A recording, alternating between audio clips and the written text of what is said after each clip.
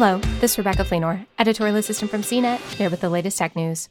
Ford issued 2 safety recalls this week, affecting 354,330 vehicles in the U.S.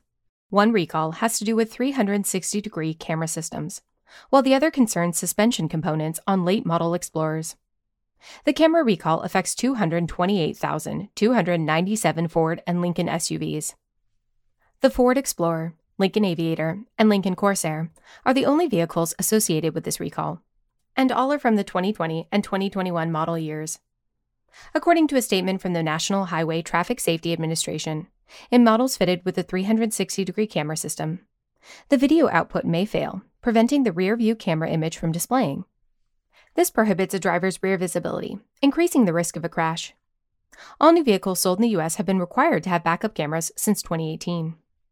Ford's suspension component recall concerns Explorer SUVs from the 2011 to 2013 model years.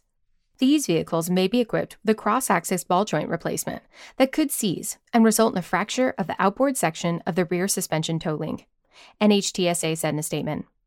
A total of 126,033 Explorers are part of this recall. As with all recalls, the repair work will be performed free of charge at Ford and Lincoln dealers. For more of the latest tech news, visit cnet.com.